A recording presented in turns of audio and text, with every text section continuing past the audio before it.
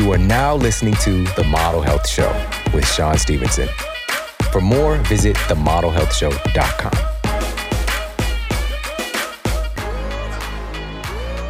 Welcome to The Model Health Show. This is fitness and nutrition expert Sean Stevenson, and I'm so grateful for you tuning in with me today. On this episode, we're going to be talking about empowerment. We're going to be talking about thinking differently, especially in times of stress and especially in times of anxiety, and what we can actually do to start to solve some of our biggest problems. And just to give you a heads up, the solution is always going to boil down to us as unique, powerful individuals, but we have to be aware that we have the power to affect change. And right now, a lot of people can feel disempowered. They can feel cut adrift. They can feel like I don't have that power. I'll be waiting for somebody else to come along and solve these problems. But the reality is right now, oftentimes, especially times like this, you are the very person that you've been looking for to affect change, not just in your own life, but in the world around you. So got a great guest to talk about this, somebody who is truly a really good friend. We spent a lot of time together, and he's come out to St. Louis to hang out with me and my family and his family, and also the same thing. He's been such a great friend, somebody who's really helped me to make this move out to California, CA. You know, when I would come out here for speaking events, I actually came out to San Diego to speak at one of his big events, and it was Fitness Business Summit, the biggest fitness business event on planet Earth that he had annually. But of course, the world has been crazy, a little bit different right now, so he hasn't been able to put on that massive event that he put on. And so it was incredible experience to be able to talk with and to teach people who are in the domain of fitness, in the domain of health. How can we help people to have sustainable businesses so that you can serve at a higher level? Because that's what we really need now, is for people to really be tapped into their own dharma, their own gift, and to be able to impact the lives of even more people, to make health go viral, to make health be infectious. So it was a really fun time, and, having the opportunity to learn from him, because he's also somebody who his story is really powerful, because coming here as an immigrant, and he'll share his story, but the circumstances that he comes from and the way that he got here into the United States, and having the experience, at one point, he was actually homeless and he was living in his car. And now today, being the CEO of a company that has over 600 gyms, it is just mind blowing. And it's truly, that's the story of potential here in this country. And oftentimes we don't understand how powerful and how unique that is. And we do not want to let that freedom of possibility slip away. So we're going to be talking about that as well. And also right now, obviously, our nutrition is of paramount importance, because it is a driving force of our energy. It's a driving force of our biology, and making up the stuff that actually is running our physiology, running our biology, animating our bodies and our minds. And so that really does matter more than ever. And truly, one of the things that I'm passionate about is this brand new ancient wisdom, right? So this brand new ancient wisdom. And one of the things that have thousands of years of documented use and efficacy, that now we have peer-reviewed evidence as to how remarkable it really is. And one of my favorite things to sip on actually is one of the very few things ever discovered to have a direct influence on the specific enzyme that unlocks our fat cells to allow its contents to be evacuated and to be used for energy. And that particular enzyme is called hormone sensitive lipase, or HSL. And this nutrient source that I'm talking about, and this is highlighted in the journal Phytonutrient Research, is the storied fermented tea pu'er. Pu'er is also effective as an adjunct if, like right now, there's a lot of science going around about intermittent fasting. And it's an effective adjunct here in this domain as well, because it has these fasting mimicking benefits because of its ability to support fat loss while protecting muscle mass during intermittent fasting, as documented in a recent study featured in Clinical Interventions in Aging. And also to fan the flames of pu'er even more, a recent study published in the peer-reviewed journal Nature Communications uncovered that there's a unique compound found in pu'er that's part of why it's demonstrating all these remarkable effects. It's called theobromine. Theobromine, which sounds very similar to theobromine, which is found in chocolate. But theobromine in this study, again, published in Nature Communications, was found to have some remarkable effects on our microbiome. The researchers found that theobromine positively alters gut microbiota that directly reduces excessive hepatic cholesterol and reduces lipogenesis, which means the creation of fat. So really remarkable. Now, the key here always is quality, because what you really got to understand is that this field, this category of tea, is one of the categories of food and beverages and nutrition that doesn't have a lot of regulation. And there are a lot of pesticides and a lot of molds and things of that nature found in a lot of conventional teas. And this is why you got to source it from the right place. And the tea that I drink uses a patented cold extraction technology to retain the nutrients. And also they do a triple toxin screen for one of the highest levels of purity, testing for pesticides, heavy metals, and toxic mold that is common in tea. And I'm talking about the polyphenol-rich pu'er from Peak Tea. Go to peaktea.com/model. That's PIQUETEA.com/model.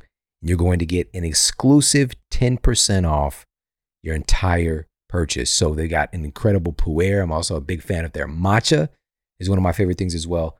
Their ginger is another one of my favorites. So many great teas to choose from. I think it's really going to blow your mind. So pop over there, check them out. It's peaktea.com/model. Again, that's peaktea.com/model. And use the code MODEL, MODEL, at checkout. You're going to get 10% off. All right, so again, one of my favorite things, I have pu'er on a regular basis. I love pu'er with a little bit of emulsified MCT oil. It's just such a vibe and so good for you. And it's just one of my favorite things. So pop over there, check them out, peaktea.com/model. Now let's get to the Apple Podcast Review of the Week. Another 5-star review titled Speaks the Truth by Jerry4567.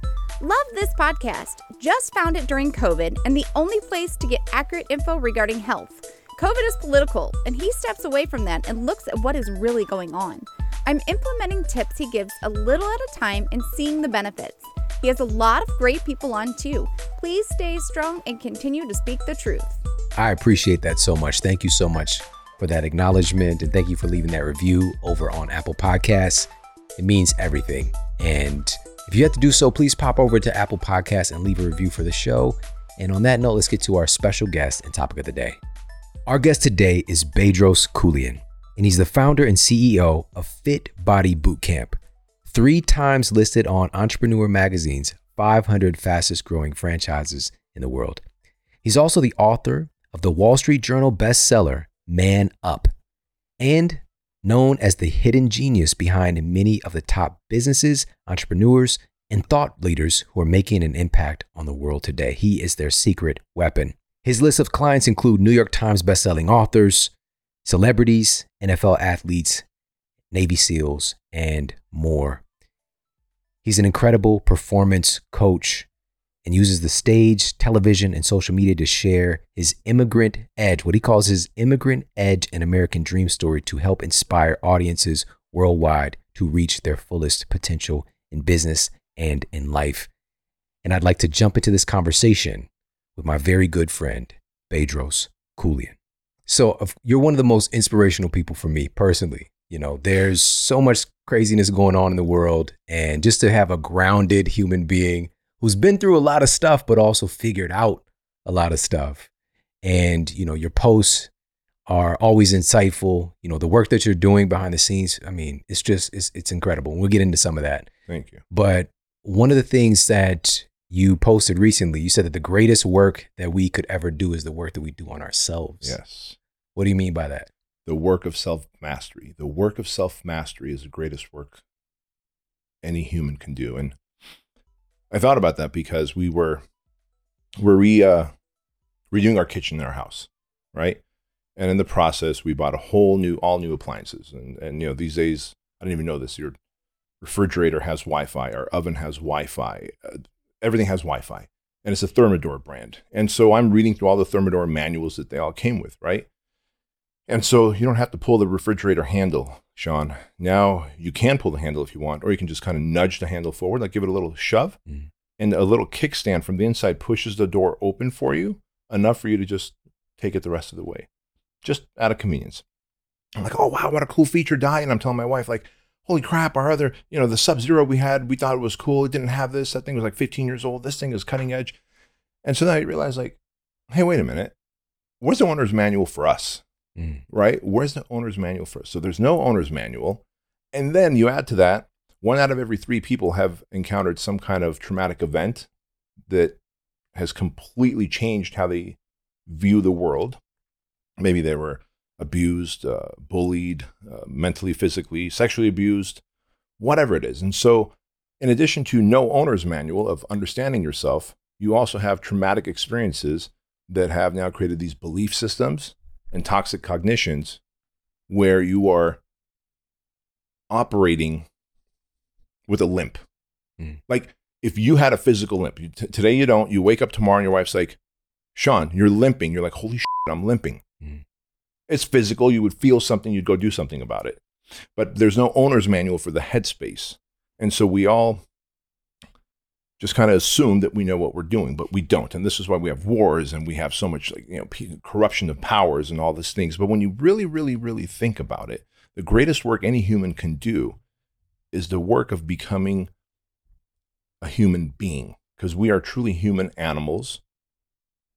As Joseph Campbell says in his book, The Power of Myth, we're human animals living impulsively, emotionally, reactively.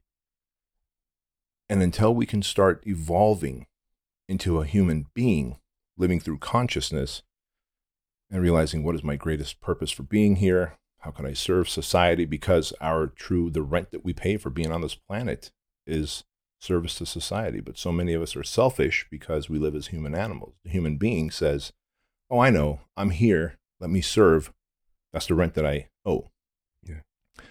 And so unfortunately, not enough of us do that great work of self-mastery. And because of that, you have high divorce rates and abuse continues. The cycle of abuse continues, whether it's sexual, physical, or addictions continue. And it just breaks my heart, man.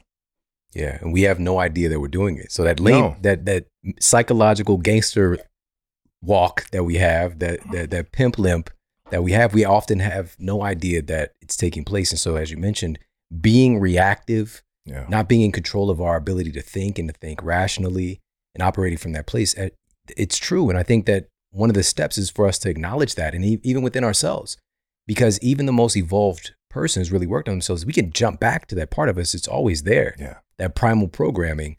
But that work in becoming a human being is realizing you can think the way that you want to think. You can think the thoughts that you want to think. You can respond the way that you want to respond. Bingo.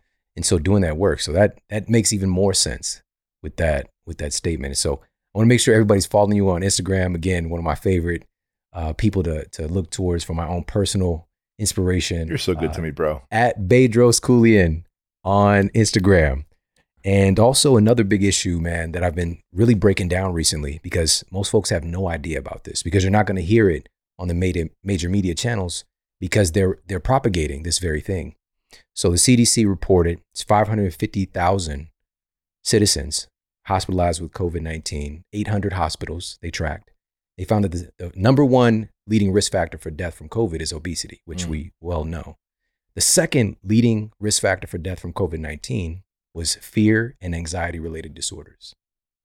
And I just can't make that shit up. At this point, it's just like, but I was talking about this, over a year ago, like, hey, the psychosomatic effects of this. What if you're terrified of this condition and then you actually get it? What is the body's response going to be? You've already predetermined that it's going to kill you.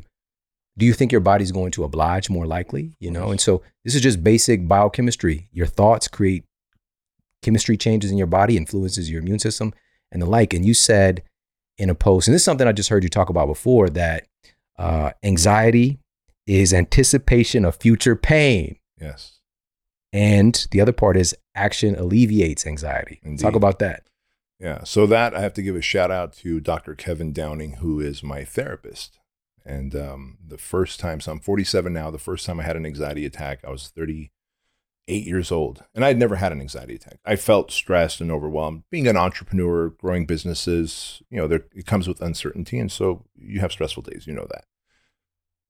And then also being a man, I like to block things out. Right. And so stuff it deep down inside. And then put like phone books on it so it doesn't come out. And so actually they don't have phone books anymore. So the younger generation's like, what's a phone book? Right. Yes, so put MacBooks on top of it. Yeah, put heavy duty MacBooks on there. Exactly. That's a good way to put it. And so dude, I had this anxiety attack. I swear I thought I was having a panic or a heart attack. Right. And so went to the doctor. The doctor's like, hey man, you're fine, but your stress levels are probably through the roof. Like that was a panic attack you had. I'm like, no kidding. Tell me more. He's like, well, you got to, take care of your stress and you're otherwise going to keep having these anxiety attacks. And he put me on Xanax. Now, truth be told, for 3 weeks, I had 0 anxiety attacks because I was having like 2 or 3 back to back after that first week. Right. So I went back to him and he put me on Xanax. Dude, for 3 weeks, no anxiety attacks. But also for 3 weeks, I was just sitting there numb. No desire to work. And you know me, I'm a savage. I want to work. I want to serve. I want to create. I love that. There's just no creativity, no desire to work. So I'm telling my wife, like, if this continues, we're going to lose our businesses, right? I just have no desire to work. So I tell my doctor and he goes, well, have you considered talk therapy? He goes, it will actually help you overcome the things that cause the stress, overwhelm that lead to an anxiety attack. So I go and find one. And by the way, kind of a pro tip to everyone listening to this, it was my 3rd therapist and I was like, this guy knows what he's talking about. So just because someone's a therapist, bro, if they're brand new, they may not have the experience. And if you're the type of person that you know how to wordsmith your way through things, and I'm a closer, I'm a salesman, right? And so I know how to move around and dodge your questions. And if you're brand new, you're not gonna be able to put me in a corner and help me. So the first therapist, she was so brand new that just nothing was happening. The second therapist, he started crying every time he was trying to help me, right? Still young. Wow. Yeah. I was like, bro, like, that's different. If I knew how to help you, I'd help you, but I don't know. We're both Listen, that would be a great TV show, The Crying Therapist. I'm telling you. And wow. So I would just sit there, an hour would go by, I'd pay my $99 and leave, but what really happened, right? And again, I'm a type A person, so I want results. So I can get off the Xanax. And so finally I find this dude, Kevin Downing in Brea, right by that steakhouse we went to. And he's like late 60s, white hair. And I'm looking at his face and like something's off about his face. And it was like 3 sessions into my therapy sessions, I was like, this dude's got no eyebrows. He had no eyebrows.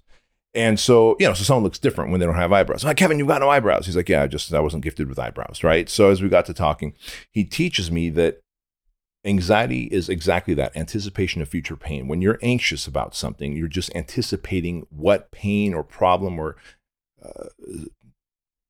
suffering you're going to deal with in the future because you haven't addressed it now, right? And just like depression is thinking about the past, like just thinking about the past and staying in the past and the what ifs and the regrets and all that stuff. And so the truth of the matter is I wasn't addressing my business partner at the time that, hey, we need to split up and part ways and either you take Fit Body Boot Camp or I'll take Fit Body Boot Camp, but both of us can't be the CEO anymore because our work ethics were different. He's a good human being, just different work ethics. And so I would hear his car driving up to the HQ and like Pavlov's dog, my heart would start racing. But I never connected the dots that was the beginning of my anxiety attacks. I was just like, he just makes me tense. Well, tension is the beginning steps, right? And my heart would race and my mouth would go dry. And then I started avoiding him at work. It was almost like 2 people who were on the brink of divorce, but still living in the same house. And so I was anticipating that if I ever had this conversation with him, that he would be like, how dare you? And you're trying to take the business away from me. And this is going to ruin my family. And so that's the pain I was anticipating. So I just have an anxiety attack after another. Truth is, when I did have that conversation with him after Kevin taught me this, he was just like, oh, bro, you know what? I'm glad we're talking about this. Let's part ways. Would you want to buy me out? And I'm like, sure. And I ended up buying him out. And it wasn't anything like I imagined it would be, like a full-on bang-up fight. And so from that point on, I started addressing everything. as problems came up, instead of doing what most people do, which is to avoid, ignore, and distract ourselves. And if we avoid, ignore, and distract ourselves, the anxiety tends to build up. And that's how that whole anticipation piece began. So action, of course, alleviates anxiety. And so when Kevin taught me that, I'm a goofball. I just do what a professional tells me. I'm very coachable. So like when you're like, hey, B, when you wear a mask, this is what happens. I'm like, all right, kids, family, you're not wearing masks as much as you can. Like, you know, right? And so if we have to take private flights instead of like this flight we're taking to Oregon, we're not going to fly American Airlines first class anymore. We're going to take a private charter because we don't have to wear a mask. And had you explained how masks work, I would have been like, hey, we're cool, right? All good. So all that to say that I'm very coachable. And so Kevin tells me something and I go do it. But even greater than that, Kevin's work with me led to overcoming some of the biggest traumas in my life, which I'm sure we'll dive into later. And that I just want to open up the door that we all need some level of self-mastery. And sometimes there's other humans that have the user's manual and can explain how it works. That's so helpful, man. Because again, it's breaking down these taboo things. Yeah. You know, again, somebody sees Vlad, you know, your alter ego coming their way, they would have a certain impression about you, you know. And like you mentioned, especially in the culture that both of us grew up in and many other men as well, it's just like you push that down, you stuff that deep down in the recesses, you know. But and this is the most beautiful part about what you said for me personally, and I just want to thank you for this, is that, and it's so simple, your body was giving you feedback. Yeah. When you were having that anxiety come up, when he would pull up, like you said, Pavlov's dog, your body was giving you an indication, hey, you got something here that needs to be addressed. Something is off. But in our culture today, like you said, we distract ourselves, we numb ourselves, we ignore. Instead of, you know, evolved to when we get these responses from our bodies, our biology is giving us feedback for us to change something, whether it's an environmental thing, an internal thing, a change in perspective, a change in activity. So it's giving us an opportunity, but we tend to be imprisoned by the thing when there's freedom. Like there's a seed of freedom within that anxiety. Yeah, that's exactly right. There's a seed of freedom within that anxiety. And actually, to that point, how the body gives feedback, there's a great book out there called The Body Keeps the Score. And that's exactly what the author talks about. He's an amazing psychologist who wrote the book. And, you know, he talks about how your body will literally replicate what's going on in your headspace and your psyche. And it's just fantastic to be able to read it and go, holy crap, okay, I know why my body's reacting this way. Maybe I need to start having dialogue with people and, you know, having closure on issues. But it's the first thing, obviously, is just getting educated. That's it. You know, and realizing that it's a thing, because we could have just been, you know, that limp that you mentioned. I'm just keep thinking about the psychological limp. And I'm seeing in my mind like a peg leg, you know, like a pirate version of yourself. Yeah, we have an emotional limp. We have psychological limps. We have love limps where, you know, wait a minute, what kind of love limp with? Okay. Okay. You're filthy. Go ahead. But you know, you think about this, right? And I was guilty of this. And there's a great book out there called Attachments. You can tell I'm not smart, but I just read a lot of books. And so the book Attachment really talks about the 3 types of attachments out there, like insecure attachment, secure attachment, dependent attachment, and all this stuff. But you know, you'll marry someone. It's like, I love you to pieces, but you won't let them all the way in because there's some traumatic thing that happened, and so you built the wall, and no one's coming in. She or he might be closest, but no one's coming all the way in. And you're living this love relationship with a limp when you could really fix it and then experience love at its most highest, purest form. Oh my God. Yeah. Yes. Like you have a mask on. And so, but I want to reiterate this point because you mentioned this just for people who might be new for this particular episode, who might be tuning in for the first time. Just like, what? Mask does what? Just share a quick study with you. This was published in the journal Antimicrobial Resistance and Infection Control. Recruited pregnant healthcare workers to wear N95 masks while doing low intensity activity. And the results were shocking. Again, we just kind of like do this thing. There's no side effects, but that's not true. There's actually a substantial amount of peer-reviewed evidence as to their effects. So anyways, wearing the N95 mask reduced their normal volume of air displacement between inhalation and exhalation by 23%. It reduced the volume of gas inhaled or exhaled specifically from their lungs each minute by 26%. Their volume of overall oxygen consumption was reduced by 14%. That's not good. And the ability to expire carbon dioxide was reduced by 18%. And for me, even with the N95 and seeing some peer-reviewed effectiveness of it, but what is the potential downside? And I was thinking, what about, they must have been wearing it for a long amount of time, but this happened in 15 minutes of wearing the mask. All right. So it isn't just like, just do this, there's no downside. We got to do a simple cost benefit analysis, because there is some context where they can be effective, but all you're hearing is that, the science is clear that this is and it's not the case. Yeah. Most of the peer-reviewed evidence, randomized controlled trials, show that they're pretty ineffective against pathogen transfer. Even the thing that masks were invented for, which was during surgery, this is why they're called surgical masks, to prevent the surgeon from passing bacteria onto, the surgical site of the patient. Every analysis, every one of them has found, whether the person's wearing a mask or not wearing a mask, the risk of infection doesn't go up for the patient. When you made that documentary where you explained all that, it was like one of a light bulb moment for me. And I shared it with so many people, and for them, it was a light bulb moment. And then I, of course, I don't know, I've never told you this, but then you put me down a rabbit hole because, they were talking about N95 masks. And those masks are great when there's like toxins in the air, like there's a fire in your house. Grab the N95 mask to be able to scoop up your daughter, come back and scoop up your son, and help your family out.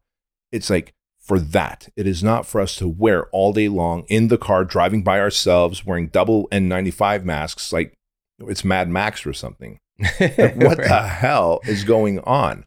It's just bananas, man. But when people are pushed into fear, confusion, doubt, uncertainty, the most bravest and confident of people, you can break them down through those four things: fear, confusion, doubt, and uncertainty. And so the most capable, confident person, once you've worn them down like that, they go, just tell me what to do next. Yeah. I can't fend for myself. Tell me what to do. You go, wear 5 masks. Okay. I will. Yeah. It's ridiculous, man. So, and by the way, so if you've yet to see it, go to themodelhealthshow.com/mask facts. You can see the documentary, and also all the studies are there. I also do a video addressing some of the affirmative mask studies that demonstrate how they are effective, and breaking it down and just deciding whether or not it's sustainable when put up against scientific scrutiny. Mm-hmm. So you can check it all out there. But I want to ask you about this one as well. You said that when you get tired of your own bullshit excuses, that's when the real growth starts. Yeah. Yeah. Talk about that. Yeah. We can sell anybody on anything. Hey, how are you? I'm doing great. But deep down inside, you're like, I've got a porn addiction. I drink heavily. I don't work out when I say I'm supposed to, and I'm pretty much a failure, right? But outwardly, especially on social media now, everything's fine. Everything's great. Mm-hmm. I'm on top of the world. And so you have to hit rock bottom for you to start doing something. So I call it a significant life event. And in the project, for example, every guy that comes through, there's a significant life event. Wait, this is not the projects like where I would frequent when I was a kid. No, this is like, no. Okay. By the way, a dude from the projects where you would frequent when you were a kid, when I was in St. Louis, picked us up in an Uber. But I told you that story. That's a whole different story. He ended up being a really awesome dude, but he definitely had thug life in him for sure. And so this is your men's project. Yeah, the project is a 75-hour men's personal development program run by myself, a Navy SEAL, a Marine, a SWAT sniper, and an MMA fighter. And we put men through every man must test themselves to suffer and face adversity, because it's only in suffering and adversity that you meet your highest self. Like, there is a higher version of every single one of us within, but it is only exposed and revealed when we are called to be tested. And of course, life is so convenient and awesome that we're rarely tested. In fact, we go away from discomfort. You need to lean into discomfort. But that's a whole different thing. But at the project, every dude that comes through to experience the project has had some kind of a significant life event, whether it's alcoholism to the point where it got them out of their they were a VP of a multi-million-dollar company and they lost a career. They fell asleep behind the steering wheel after, blacked out after drinking and killed a family of 4 in an opposing car. Cheated on their spouse and gave the spouse a disease, right? And it's like now they're heading into a divorce. There's always a significant life event. But outwardly, every single one of these men who come to the project are very successful. And I created the project because these are men who won't go to therapy. They won't go to some AA or public thing because some of them are pretty well known. One of them, in fact, is a top poker player, right? And that's the extent of that I'll share that. But so they come there and they are tested. We break them down. We get them to bond because they're strangers when they show up at hour number 1, but hour number 75, they are now calling each other brothers. And so somewhere in between where we deprive them of sleep and the Navy SEAL beats them up, not physically, but through exercise evolutions, we have this period of time called the toxic cognitions, removing toxic cognitions. And it's a journaling process. And I lead the way with that. And the program goes like this. The very first sentence is, the worst thing that's ever happened to me is, and then ... And then I start reading what I wrote. Between the ages of 4 and 6, I was molested by 2 older boys over and over again in a carport in Armenia. Right? And they're like, holy shit, B just like shared that. And so I'm like, all right, gentlemen, we're here for a reason. Like all of the self-destruction that you're doing, all the lies that you're telling, the feeling like an imposter in life, the divorce that you're going through, your child's not respecting you. All this is all your addictions are a byproduct of trauma. Addictions are literally a byproduct of trauma. You show me a man or a woman with addiction, I will show you a man or a woman who has experienced trauma and who refuses to process through the trauma. And if they process through the trauma, they won't be addicted to porn, alcohol, food, drugs, gambling, which is a form of avoid and ignore, distraction. And so they do that, and they openly talk about that for the first time, right? They talk about their worst thing that's ever happened to them. And then the next sentence, and that made me feel, and I go through, broken, unlovable, like trash, like I could be used and thrown away. I'm not deserving of happiness. And I go on, right? And then I go, all right, guys, we're trying to write this. And this becomes like a 4-hour exercise. Now, at hour number 1, these guys would have never shared that because pride. By hour number 29 of no sleep, food deprivation, exhaustion, and putting them through exercise and evolutions where they have to help each other, therefore they have to build a kinship, brotherhood of trust. They openly talk about this, cry through this, and for many of these men, this is the first time they've like openly addressed their bullshit that they've been hiding from. And until you will be open and honest about the bullshit that you have been hiding from, and we all have kryptonite in our life, bro. Like everyone walks around like they're Superman, and I've got this, and everything's under control, and everything's great. Just show the kryptonite. Let's work through it. Let's heal and move on. It'll be better for your relationship with your wife, with your children, with your employees, with society in general. Because otherwise, traumatic events that have happened to you, they're not your fault, but they put on these filters on your eyes and ears that you see and you hear the world in a different way. Like for me, before healing and working with Kevin for 16 months to get past, like the anxiety attack was nothing. In 4 weeks, he helped me overcome my anxiety attacks. It was the next 16 months because he built trust with me, but within 4 sessions. On that, at the end of the 4th session, when I was leaving Kevin's office, he's like, Bedros, so I guess we're done for a month. You've had no anxiety attacks. We've got all the tools. Anxiety is anticipation of future pain. Action alleviates anxiety. HALT, hungry, angry, lonely, tired. When you're hungry, angry, lonely, tired, it will trigger an anxiety attack or alcoholism for the alcoholic, or you go back to a prostitute if you're a sex addict, whatever. So manage your hungry, angry, lonely, tired. HALT. Easy enough to do. But yet I was the guy on my laptop, like, I'm not going to go pee until I'm done with every email, right? Well, I got a lot of emails. Now I'm angry. Now I'm hungry and I'm thirsty. And my wife comes in and is like, hey, honey, do you want to? And I scream at her. Like, how is that good for my relationship? So he teaches me all this stuff. But as I'm leaving, Sean, as I'm leaving his office, see you later, Kevin, peace. He's like, hey, is there anything else you want to talk about? I'm like, nope, everything's great. He's like, everything was great with your family growing up, like your parents? I'm like, listen, man, I come from a communist family, like, from Soviet Union. And so my dad was pretty heavy-handed. But honestly, that's nothing compared to what really happened to me as a kid in Armenia. Like, I felt so safe with him that I threw that out there. And Kevin goes, what happened? And I just started bawling, dude. I started crying. And I couldn't even look at him. I was just looking out of his window. And he goes, were you abused? And I shook my head, yes. Words were not coming out of my mouth. He goes, were you beaten? I'm like, no. Were you sexually abused? Yes. Male, female, and yes, no, whatever. And before you know it, it all comes out, and we spend the next 16 months healing. And it's only then that I could address the real deep bullshit that I was hiding, right? But I walked around like I'm whole, like I'm confident. I had swagger, like I'm alpha beating my chest. I'm going to put on all this muscle. It was after that, the 16 months with him, that people were like, Bedros, you look leaner. I'm like, yeah, because I got leaner. Because I was just self-destructive.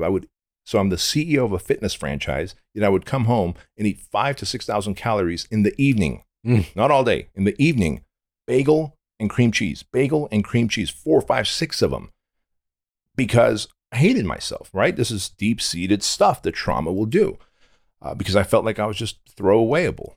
And so as I worked through that with Kevin, now I can openly talk about it on podcasts, from stages, on TV shows. Bro, this would have never happened even 6 years ago before Kevin.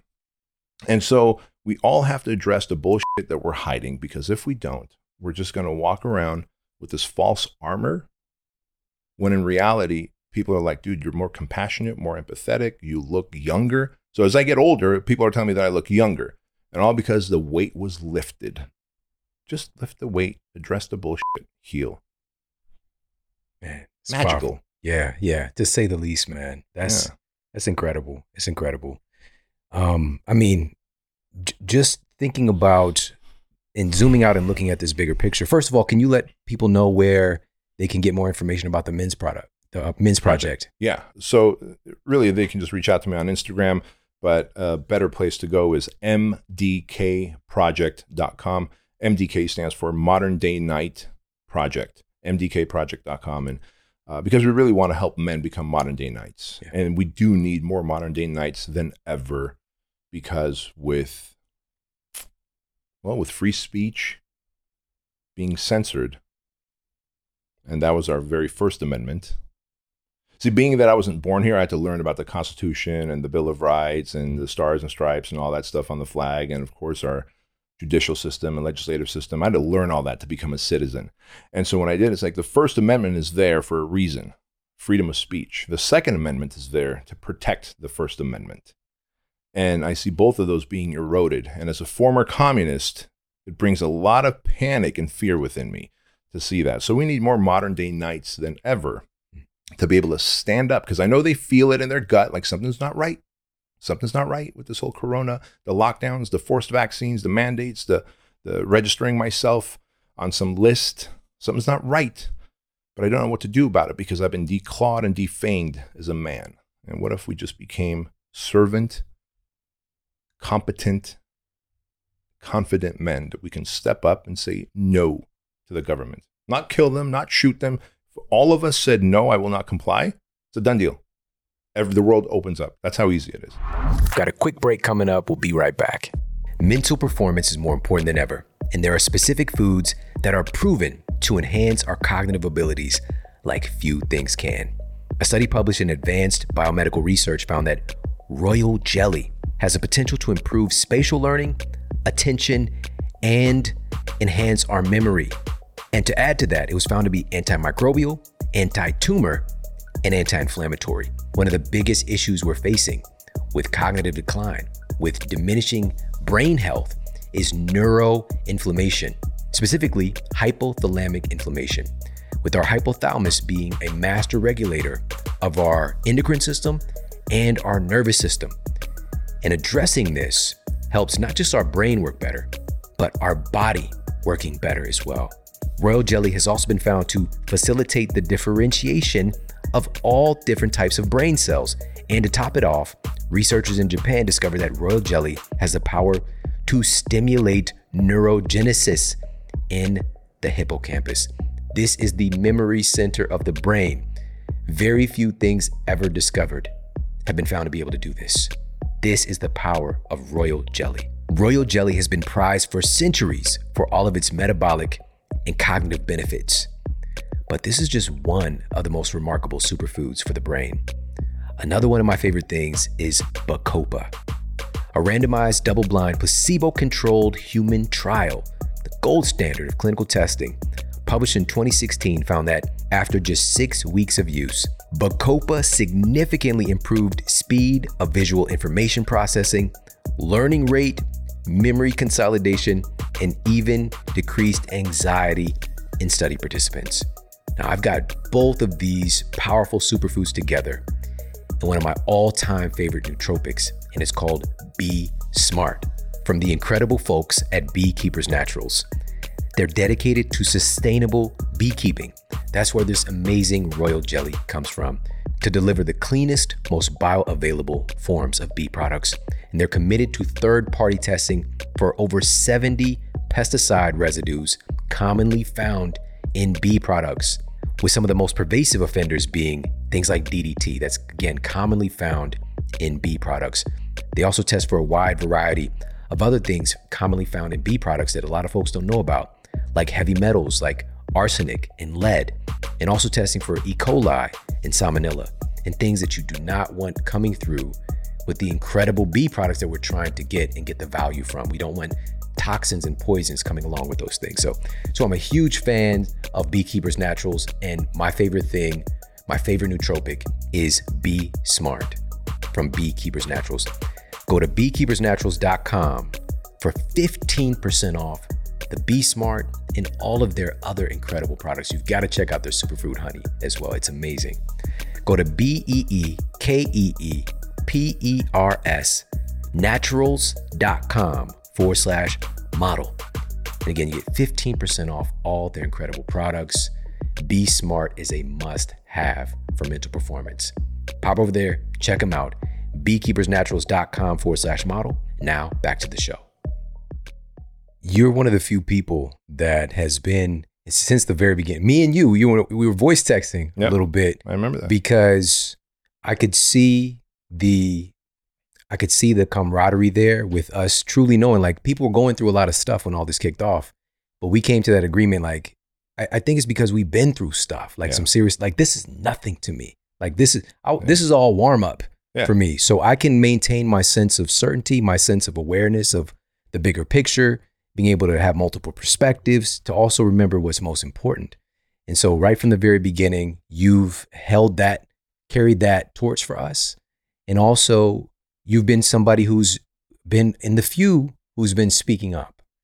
And so we were talking about this earlier about, a lot of our friends and colleagues who, they got these big platforms. They'll, we'll share something, we'll put a show out, we'll do a post, and then they'll send us a private message like, hey, what you said, I thank you so much. I 1000% agree with you. I wish that I could fill in the blank. Yeah. Let's talk about that, because in a post you said this quote, someone should do something about this. Yeah. Yeah. And you are that someone. You are that someone. You are that someone. We forget, don't we, that, and they say, you've taken not a first aid, where you get CPR certified, right? And they say that when someone sees somebody fall or they see a car accident, everybody does what? They stop and they watch, and they're all sitting like, man, someone should do something about that. So they all want to watch this train wreck happen, this person die in front of them. And it's not that they want to see the person die, but everyone thinks that someone's doing something about it. Yeah. No one's doing something about it. You are the someone. Step up. We are collectively someone. In fact, I put up a post today before I drove up here, and I said, remember, we the people? Like, we are the someone. And if we all sit back and go, I'm sure someone's doing something about that, when in reality, they just keep tightening down the noose. This is how the Jews ended up in concentration camps. This is how North Korea today, their grandparents were in concentration camps. Their parents were born in concentration camps. They are now born in concentration camps. Their babies will be born in concentration camps in North Korea, which, by the way, is currently funded by China. North Korea is propped up by China. That's a whole different podcast on another day. But all this to say that someone should do something about that. Well, we are the someone. And while you and I maybe can't go do anything about North Korea, Lord knows we should be and can do something here. And our friends who are texting us, and I get it, some are in Hollywood, some are in maybe in parts of the state, like if they're parts of LA County where, it's in vogue to do this. And well, you don't want to stand out like a nail, because a nail that stands out, it's hammered. And so you don't want to be anti-mask in Hollywood or in parts of LA. And it's not even the anti-mask. It's what it's leading to: the oppression, the tyranny, the erosion, the death of our freedom by 1,000 cuts. And you say someone should do something about that. And you like our friends who are texting us saying, "Hey man, I'm glad you said that." Well, why don't you say it? You got 500,000 followers. You got 1.8 million followers. Say something. Because as we talked about earlier, by both you and I posting something recently, we got a mutual friend of ours to say, and she's got like 700,000 followers, to post something on social media about this. And she feels like, you know what? I feel good about this. I feel like I felt it in my gut.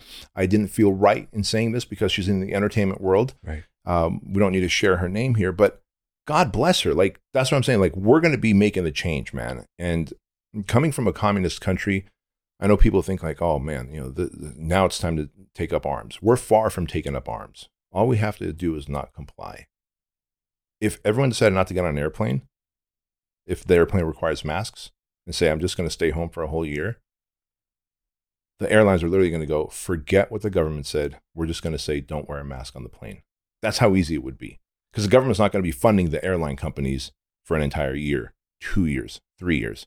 But instead, we're like, just a little inconvenience. I'll put on a mask and go on United Airlines, Delta, whatever. And therefore, you keep allowing the noose to tighten. Somebody should do something about that. You are the somebody. Yeah. Yeah. We talked about this. It's been just a little bit at a time. Mm-hmm. You know, it started off just 2 weeks to flatten the curve. Yeah. And, you know, I don't know about you, but the streets of LA were empty. You know, I was on the 405. I look in the rearview mirror, no cars. And look in front of me, no cars.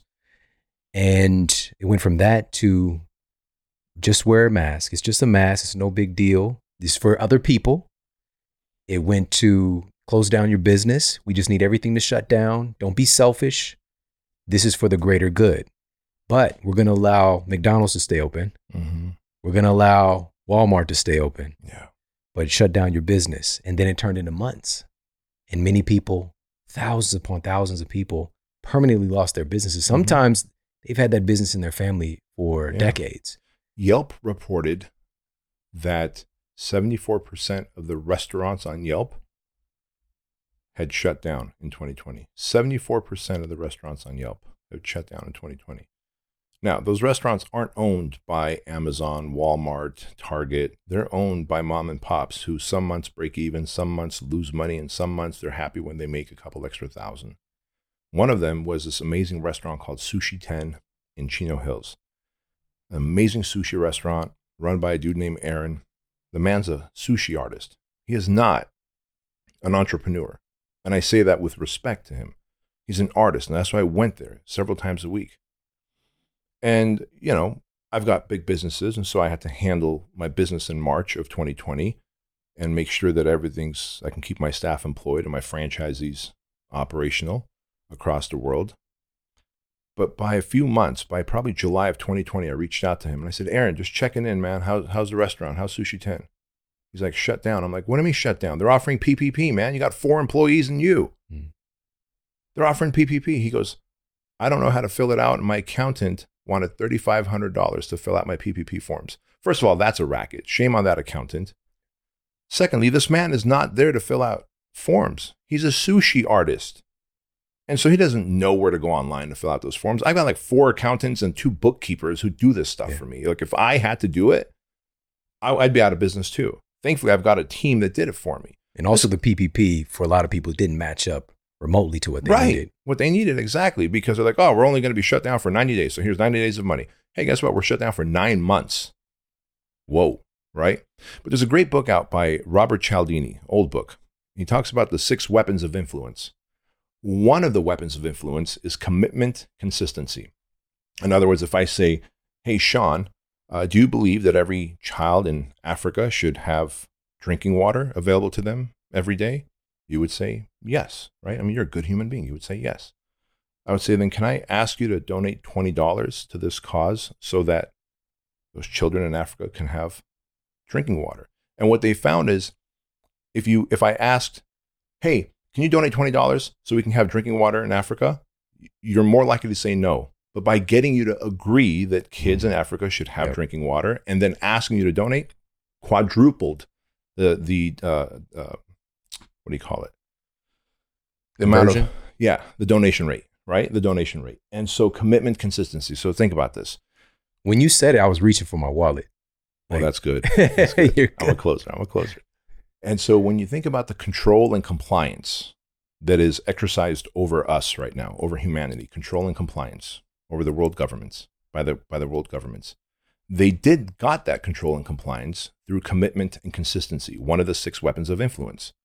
Because the commitment was, there's a deadly virus out there, and we all have a social obligation to look out for each other. In fact, March 16th, 2020, I did a Facebook Live to all of our franchise owners worldwide throughout US and Canada and Europe, because we have them in a private Facebook group. And I was like, guys, we have a social obligation as gyms to shut down for 2 weeks to combat this virus and flatten the curve, right? I committed to the idea. Yep. And so then I had to be consistent and deliver that message to my franchisees. Yeah.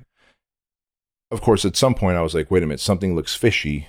And I had a reawakening. Yeah. However, most people, if you commit to one idea, well, okay, I'll shut down for 2 weeks. Oh, okay, 2 weeks. Now they said I need to shut down for 3 weeks. Okay, 3 weeks. Okay, 3 months. Fine. Mask. Okay, mask is good. Okay, mask. Two masks. Got it. It's been a year now. Oh, vaccine, because this is really bad. It's mutating, the mutating of the vaccine. Got it. Vaccine. Booster shots. 2 vaccines. Booster shots. Got it. Oh, maybe another lockdown. Oh, maybe now we need to create centers. I don't know if you're seeing what Australia's doing right now. They're creating centers where they're going to put people in. So, and don't worry, we're going to take good care of your family member who's in this center, but you can't come visit them. Centers. Can we call them concentration centers? They're concentrations of humans in a center. And so this is what worries me, is that we use these obvious weapons of influence, commitment and consistency, people's desires to be good and look out for each other, gets weaponized to get control and compliance over humanity. You know, I saw a video of a woman who lived through the Holocaust. You know, she was a kid and she was at a protest in New York City. And if the video hasn't been taken down, which is the order of the day, I will put it up for everybody to listen to and to see.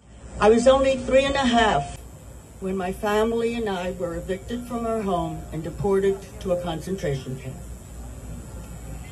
The Holocaust didn't happen overnight. It happened in stages. Stages of humiliation, discrimination, demonization, and the final stage, extermination. The current hysteria about a virus is an assault on our freedom. It has nothing to do with health. And to hear her voice, because if somebody says, again, when you've already complied and bought into the narrative, and when you say, hey, this is how these atrocities take place, like, just check history. It's a little bit at a time, And my buddy, JP Sears, he's true genius, but he was doing a parody of basically, you know, kind of a Tony Robbins vibe. Yes.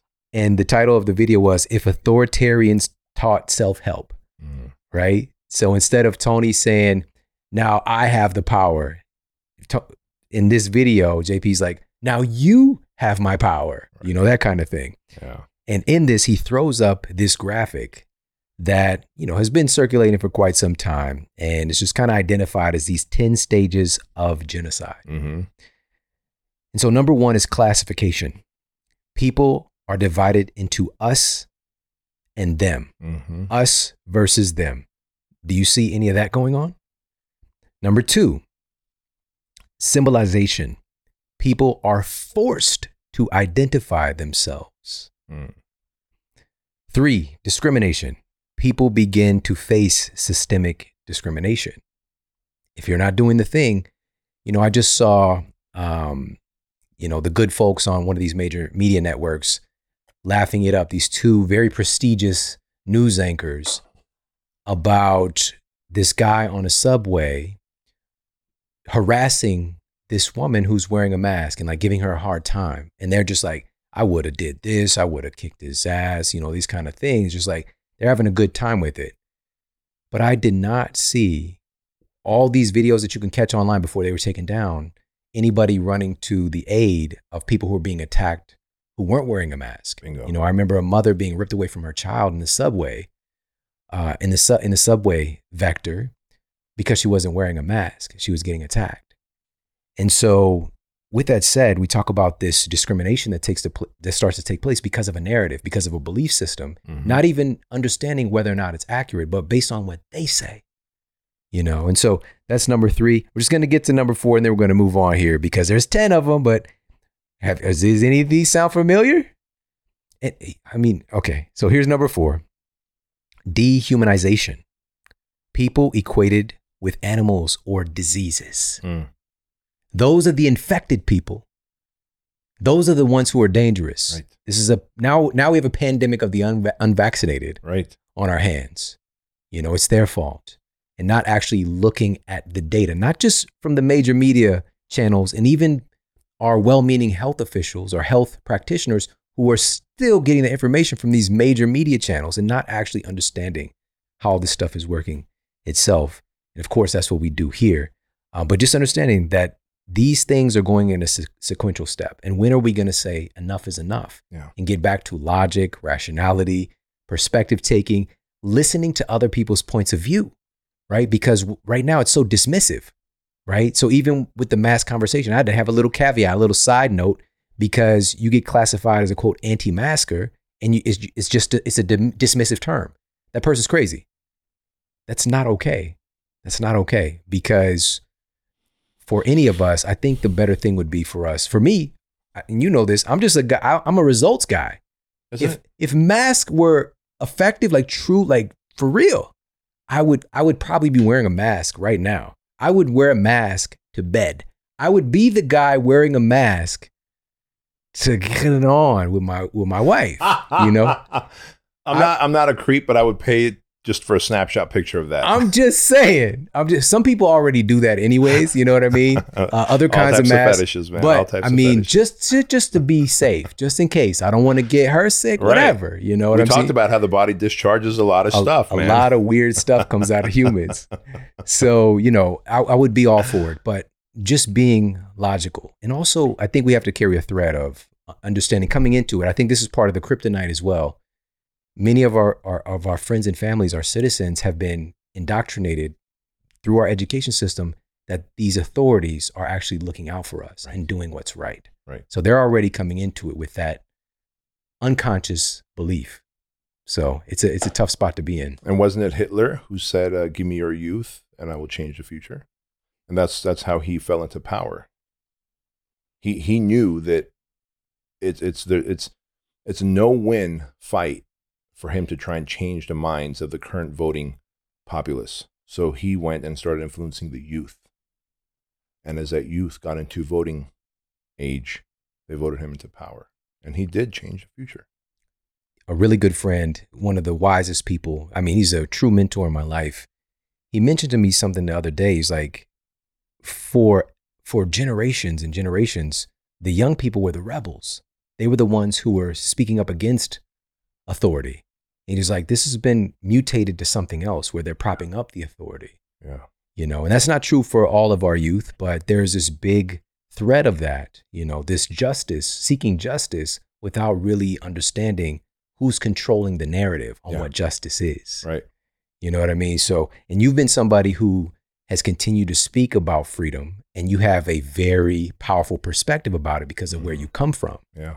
And you just shared a really powerful message the other day. You know, I think many people have seen, you know, the folks as they're rolling out of Afghanistan, leaving that country behind, and the people literally on the wings of the plane and falling to their death to try to get out of there, and seeing, you know, so if you could share a little bit about what you talked about in that video, because again, this platform is all about all areas of our lives that create our health. Yeah. And we have to understand that suffering anywhere truly is suffering everywhere. At this point, why are we still doing this and allowing these types of situations to take place? And I'm not here Democrat, Republican. I think both sides are effed up anyway. What I am here to say is that we were serving a purpose and keeping the offensive, the pressure on the bad guys so that they can not plan another attack. And as far as I'm concerned, Maybe we should keep doing that forever to keep our amazing country amazing, because we are a superpower. We need to, like Sean, you need to stay healthy. You need to stay focused, because the paychecks that your publisher, right? Your family, your employees, these guys in here, they count on you. You can't just go and be reckless. You have to stay dialed in 24/7, 365. The U.S. has to stay healthy and a superpower in order to go help Haiti when an earthquake happens, in order to go help Armenia when actually an earthquake happened in my country, in Armenia, to go and help Kosovo in the 90s. Like, we are it. Everyone turns to, what's the U.S. going to do? We're able to do it because we're strong, we're healthy, and we have the financial means. Not anymore, right? Not anymore. So we pulled out of Afghanistan, and we pulled out in a way that forced tyranny on the great people there who were helping the Americans, the interpreters, and all of those Afghanis who were not part of the Taliban. They just wanted to live in their little villages, grow their crops, and live their life. But their daughters and their women were being raped. Even their boys were being raped. No one wants to talk about that. That's so ugly. I don't want to talk about that. Well, guess what? We should. There's a whole documentary made on it. Go watch it. And so when we went there, that stopped. The 75,000 Taliban, for the most part, fled back into Pakistan. Now, here's the difference, is that we could have left in phases. And let's say it was a 4-phase exit. As phase 1 works the way we planned, then we execute phase 2, then phase 3, then phase 4, where we hand the country back to Afghanis. Instead, we left in one weekend. And by doing that, the Taliban poured back in from Pakistan and overthrew the entire airport in Kabul. Like, that was our main holding in one weekend, man. And now they're after the families who helped the U.S. military interpret and point out Taliban strongholds, etc. So the reason these guys were climbing these jets, because they know they're doomed for life. But the way we left, we did something so anti-American. We were there as the anti-bully, but we left and we literally let tyranny take over. And what I said in that video that I put up that you're referring to was, what did you expect? What did you expect from I'm not even going to call him a leader, from a president who is willing to take away your First Amendment rights, Second Amendment rights, is willing to shut down businesses, is willing to use false CDC manufactured claims to instill fear and doubt and uncertainty in society? If he's running our country in a tyrannical fashion, why would he exit the U.S. out of Afghanistan in phases where they're left in good hands? He would just pull the ripcord like he did and leave it in the hands of tyrants again. And so a tyrant does what a tyrant does. Like, we had this beautiful cat. His name was Tiger. We found Tiger while playing miniature golf. So, like, he's a feral outdoor cat, a little baby, and he was blind, and my wife and my daughter fed him, and he grew, and he liked me. He liked me. And cats don't usually like me, and I don't like them, but he liked me, and so I liked him, and he'd rub up on me, and I'd rub up on him. We had this mutual respect. Like, he's the alpha outside, I'm the alpha inside the house, right? Like, he can go hunt lizards and squirrels and all this stuff.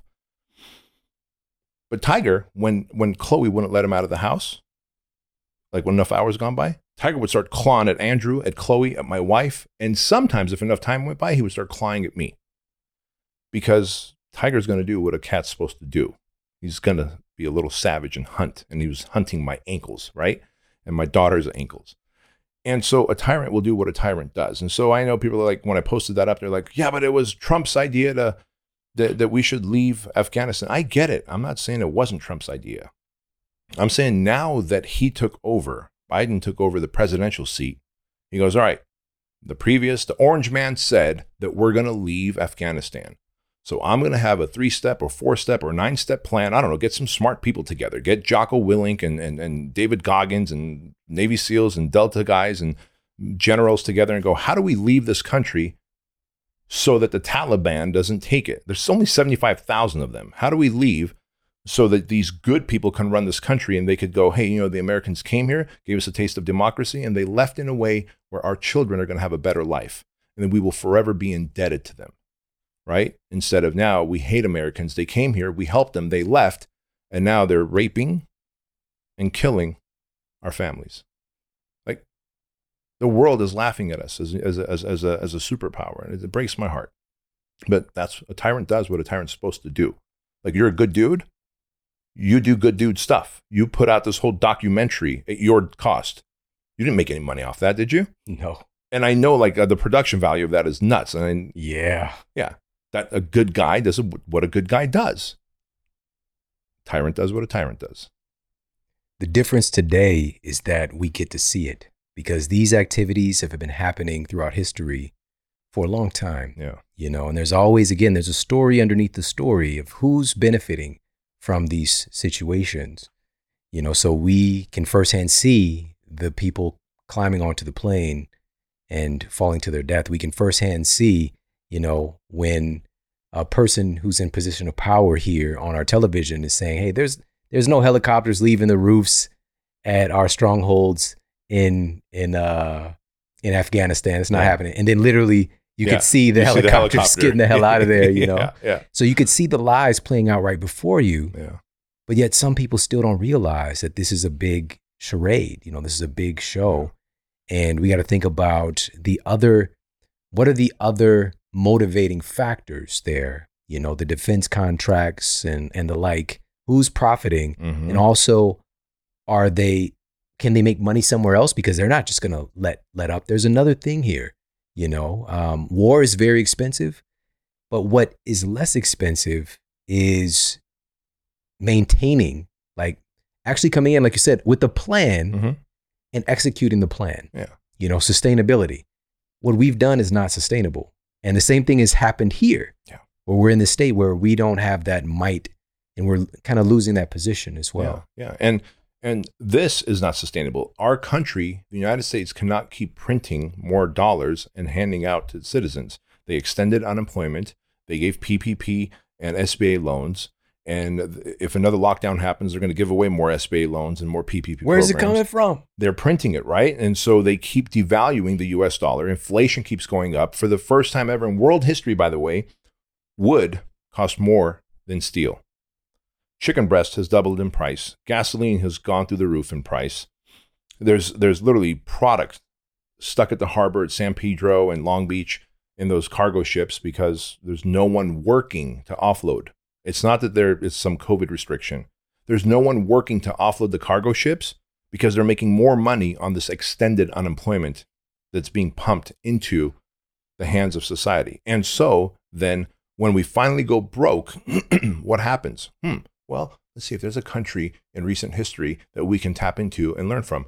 Oh yeah, I remember Greece had the Olympics a few years ago, and they spent all this money on doing the Olympics and putting in a brand new airport in so people can fly in for the Olympics. And when I went to Greece 2.5 years ago with my family to visit, we had our own little tour guide guy, and I'm like, hey, so what's the unemployment? 27%. I go, how come we're driving on this beautiful road and the 4 lanes next to it on the other side of the cones have potholes in it? He goes, oh, the airport and these toll roads that you're willing to pay for, which is why I'm driving on it, are owned by Germany. So parts of the unemployment is so high now in Greece because they spent every penny. They printed money and spent every penny to build the Olympic Coliseum that now Germany had to come and buy them at wholesale. So who do we owe money to? The United States? Oh, wait, I got it. China. And when we keep printing more money and giving it away right now because of COVID, who are we going to sell the United States to? Parts and parcel? Oh, China. Got it. So, we've covered a lot of terrain, and these are some really important issues for us to think about. Again, I like to refer people to just thinking about who's benefiting from decisions being made. Something real rational and just having that in your back pocket. Pfizer's set to make $34 billion right now with the vaccine campaign. And then they got boosters coming as well. And by the way, Pfizer is also convicted of and forced to pay the largest fine in the history of the Department of Justice. It's $2.3 billion for fraudulent marketing. But, it's neither here nor there. They're a totally ethical company. You got to just look at who's profiting and who's making the decisions, because you better believe Pfizer is deeply integrated with major media. Pfizer is deeply integrated with our politicians, and, people are really not trying to step on each other's toes. It's very rare that you'll see a narrative disrupting idea on the news, something that doesn't fit what you came there for. You'll very rarely see that. If you happen to see in that fraction of a percent of chance somebody with a dissenting opinion on something, they're gonna bring in the guys to make fun of them. They're gonna bring in the guys to belittle them, to ignore their thing, to call them crazy. Let's bring on a crazy. Let's get a crazy on here that we can make look silly and keep the train moving.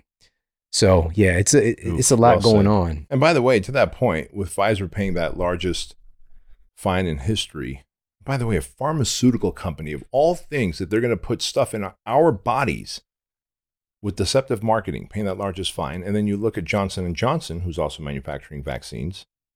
They had paid they had gotten popped by the government. I forget when, it could have been in the 70s or 80s. But there was asbestos in their baby powder. They knew it, but didn't want to change the formula. Like, I'm not saying I'm not a conspiracy theorist. I'm not about to wear a tinfoil hat. I'm just saying that we ought to just consider looking at who's running these companies, who's there to benefit, like you said, and then go, do I really need to put this into my body? Speaking of Johnson & Johnson, and I was just curious because, again, what if you contribute to the problem and you provide the solution? Oh, that's tasty. And so listen to this. And this is according to a September 2020 analysis of electronic medical records, hospitalized patients who had received a diagnosis of opioid use disorder in the past year were over 10 times more likely to have COVID-19 than those without this particular opioid addiction. Now, Johnson & Johnson, just a little fun fact, they're the world's largest manufacturer of this genetically modified, what they call super poppy, to make fucking opioids. Wow. By far. They're providing other pharmaceutical companies with the product, right? So it's so crazy that, again, they're involved and they're getting money in all sides of this thing. And then we look to them, they've got this beautiful reputation, Johnson & Johnson baby health. They got the little baby with all the chemicals actually on it in the bubble bath. It's this perception, and we don't stop to think like what's really going on here. And I actually had somebody who's big follower of the show, and she's just like, she works for them, and she's like, I just struggle with this because, and that reminds me of the statement that it's very difficult to convince someone of something when their job depends on them not being convinced of something. Oof. You know what I mean? So I think that's like something, it's kind of derived from like a Mark Twain assessment. Yeah. But if that's it's a self-preservation thing, right? Yeah. Yeah. If your job is to not know this thing, you're not supposed to know this thing, you're going to stick to that. Your great tendency is, especially if you're getting your salary paid. Mm-hmm. And I remember prior to meeting my wife, I was talking to this girl in college, and I remember bumping into her later. She's like, "Sean, what are you up to?" That's how she was talking to me. With your beautiful green eyes. Yeah, I bet you slayed them. So I was like, I was working as a personal trainer at that time, finishing up my degree, and I'm just like, I've just been helping people to get healthy, and I'm going to open up a clinical practice, and we got to talking about a few things. And at the time I was really studying genetically modified organisms, and I'm from St. Louis, so Monsanto was like this megatron there. Right. And so I was just like, if you look at some of the, and I pulled out this report, and I was like, yeah, this particular genetically modified soy and Monsanto, And then her face changed. She was like, that's not true. And I was like, but it's here in this report. Like, this is a scientific report. You know, she worked for Monsanto. And she got defensive. And I was like, I thought we were cool. You know, it just like it happened so quickly. And it went away from logic to, you know, that our bias. Yeah. And then we can all fall victim to that. And so this is one of the things I love about you is like, it's not about picking teams. It's just being logical and who's actually operating with ethics, with compassion. That's another big principle that you teach, you know, and being kind, for example. That's like, that should be a primary ingredient. It's factory installed in everybody, but we create so much division, right? Bro, we know racism was happening forever. And quite honestly, I think for the most part, maybe there's like little pockets in the South where it was like really happening. But racism has never been worse than it is now after the government and defund the police and everyone stirred the pot. Because the more you stir the pot about something, the more kindness goes away. But when you bring something front of mind, fear, any kind of thing that creates division, racism, whatever, kindness is the first thing to get surgically removed and we become adversarial. And I haven't seen any group or tribe or country of people thrive when kindness is removed. And we've removed kindness out of society. It's sad. Yeah. It's a basic tenet. And also that it's a bridge. So we can actually have the discussions, figure out your perspective, my perspective. You know, now it's so crazy. People that would normally, you know, do small talk at their kid's birthday party. They're like on Twitter saying they're going to murder somebody, you know, the same person that they might talk to at a birthday party. Yeah. You know what I mean? It's so crazy because also the way that we interact now is so impersonal too. You know, so people have this detachment from reality that there's another person on the other side of this social media response who's going through shit in their life. They have their own trials and tribulations, their own goals, their own, you know, aspirations, their own worries, and ignoring all the humanness and just attacking. Yeah. You know?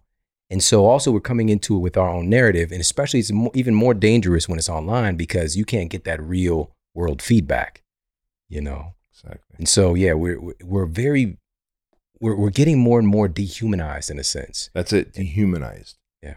So sad, bro. And this is why I love the Men's Project that you have. Yeah. It's like, it's flipping that entire thing on its head and getting to what is that connective tissue, you know, like real world, feeling the things, feeling the feelings with real people. You know, one of the worst things that can happen is a separation of us. It's kind of one of the ingredients to make us do the things that we've done. Mm-hmm. And also, again, has it worked? Did this work? Has things turned out better?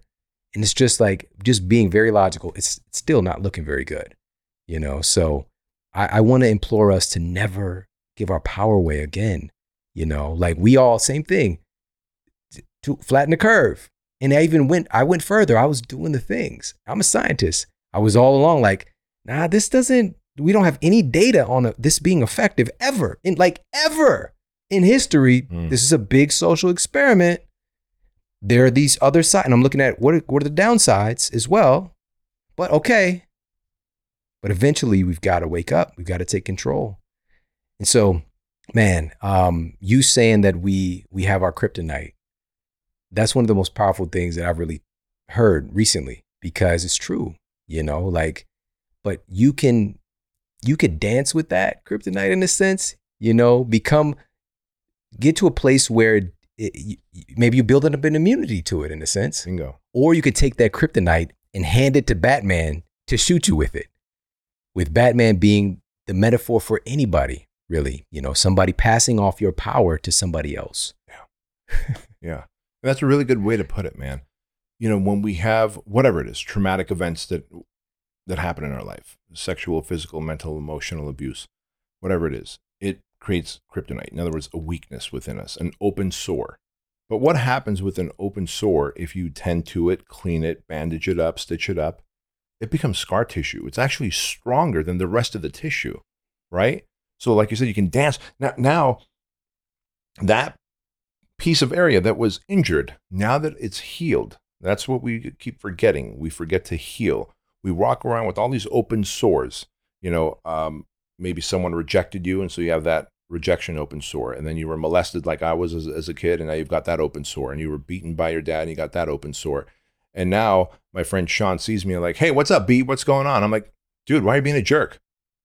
And you're like, I was just saying, what's up, B? What's going on? But if my body is covered with sores, I could just barely rub up against you and it's going to hurt. Sean didn't hurt me. I'm walking around with open sores. I need to heal. So the scar tissue is tough. And when Sean says, what's up, B? What's going on? I'm like, bro, what's up? Everything's great. I don't interpret it as anything else other than what you said. Kindness, not rejection, not hate, not whatever. Heal. And then be kind. And then read the signs. Right. That too. And also we can man up, whether it's man or woman or, a child. Your incredible book, best-selling book, Man Up. Make sure you pick up a copy. It's one of those books that, and I told you this, but I bought a bunch of them. And I would give those to, when people come on the show, I'd give them to guests, I give them to friends. Thank you. And I've got a couple left still because, stuff got shut down. So, right. I still had some books left still. So, make sure to pick up a copy of Man Up. It's such a great read. The way that you write the stories, bringing that to life, and the actionable things, like what can you do? Here's the shift for you to actually employ. And so I really appreciate you, man. Can you let everybody know where they can follow you again, and also throw a shout out to the Men's Project once more as well? Yeah. So the best place to follow me is on Instagram. I'm just fascinated with that platform, and I just love what it has the potential to do in bringing humanity together, at Bedros Keuilian. And then the project is MDK, because it's the Modern Day Night Project, mdkproject.com. And it is definitely not for every man. It is only for men, but it is not for every man. It is for men who want to level up in faith, family, fitness, and finance so they can live a life of fulfillment. There it is. My man, Bedros Keuilian. Love you, man. Appreciate you. Love you. That's Bedros Keuilian, everybody. And I appreciate you so much for tuning into the show today. I hope you got a lot of value out of this. If you did, please share it out with your friends and family on social media. You can tag me. I'm at Sean Model, and tag at Bedros Keuilian as well, and let him know what you thought about this episode. And we have so much more in store for you coming up. Incredible guests, powerful masterclasses. So make sure to stay tuned. The next episode coming out is massively important on a brand new study. So it's going to be hot off the presses. Make sure to be ready for it, coming very soon. And listen, again, we are not taking the foot off the gas pedal. We've got a lot of work to do, a lot of change to make, but the power is in our hands. Take care, have an amazing day, and I'll talk with you soon. And for more after the show, make sure to head over to themodelhealthshow.com. That's where you can find all of the show notes. You can find transcriptions, videos for each episode. And if you got a comment, you can leave me a comment there as well. And please make sure to head over to iTunes and leave us a rating to let everybody know that the show is awesome. And I appreciate that so much. And take care. I promise to keep giving you more powerful, empowering, great content to help you transform your life. Thanks for tuning in.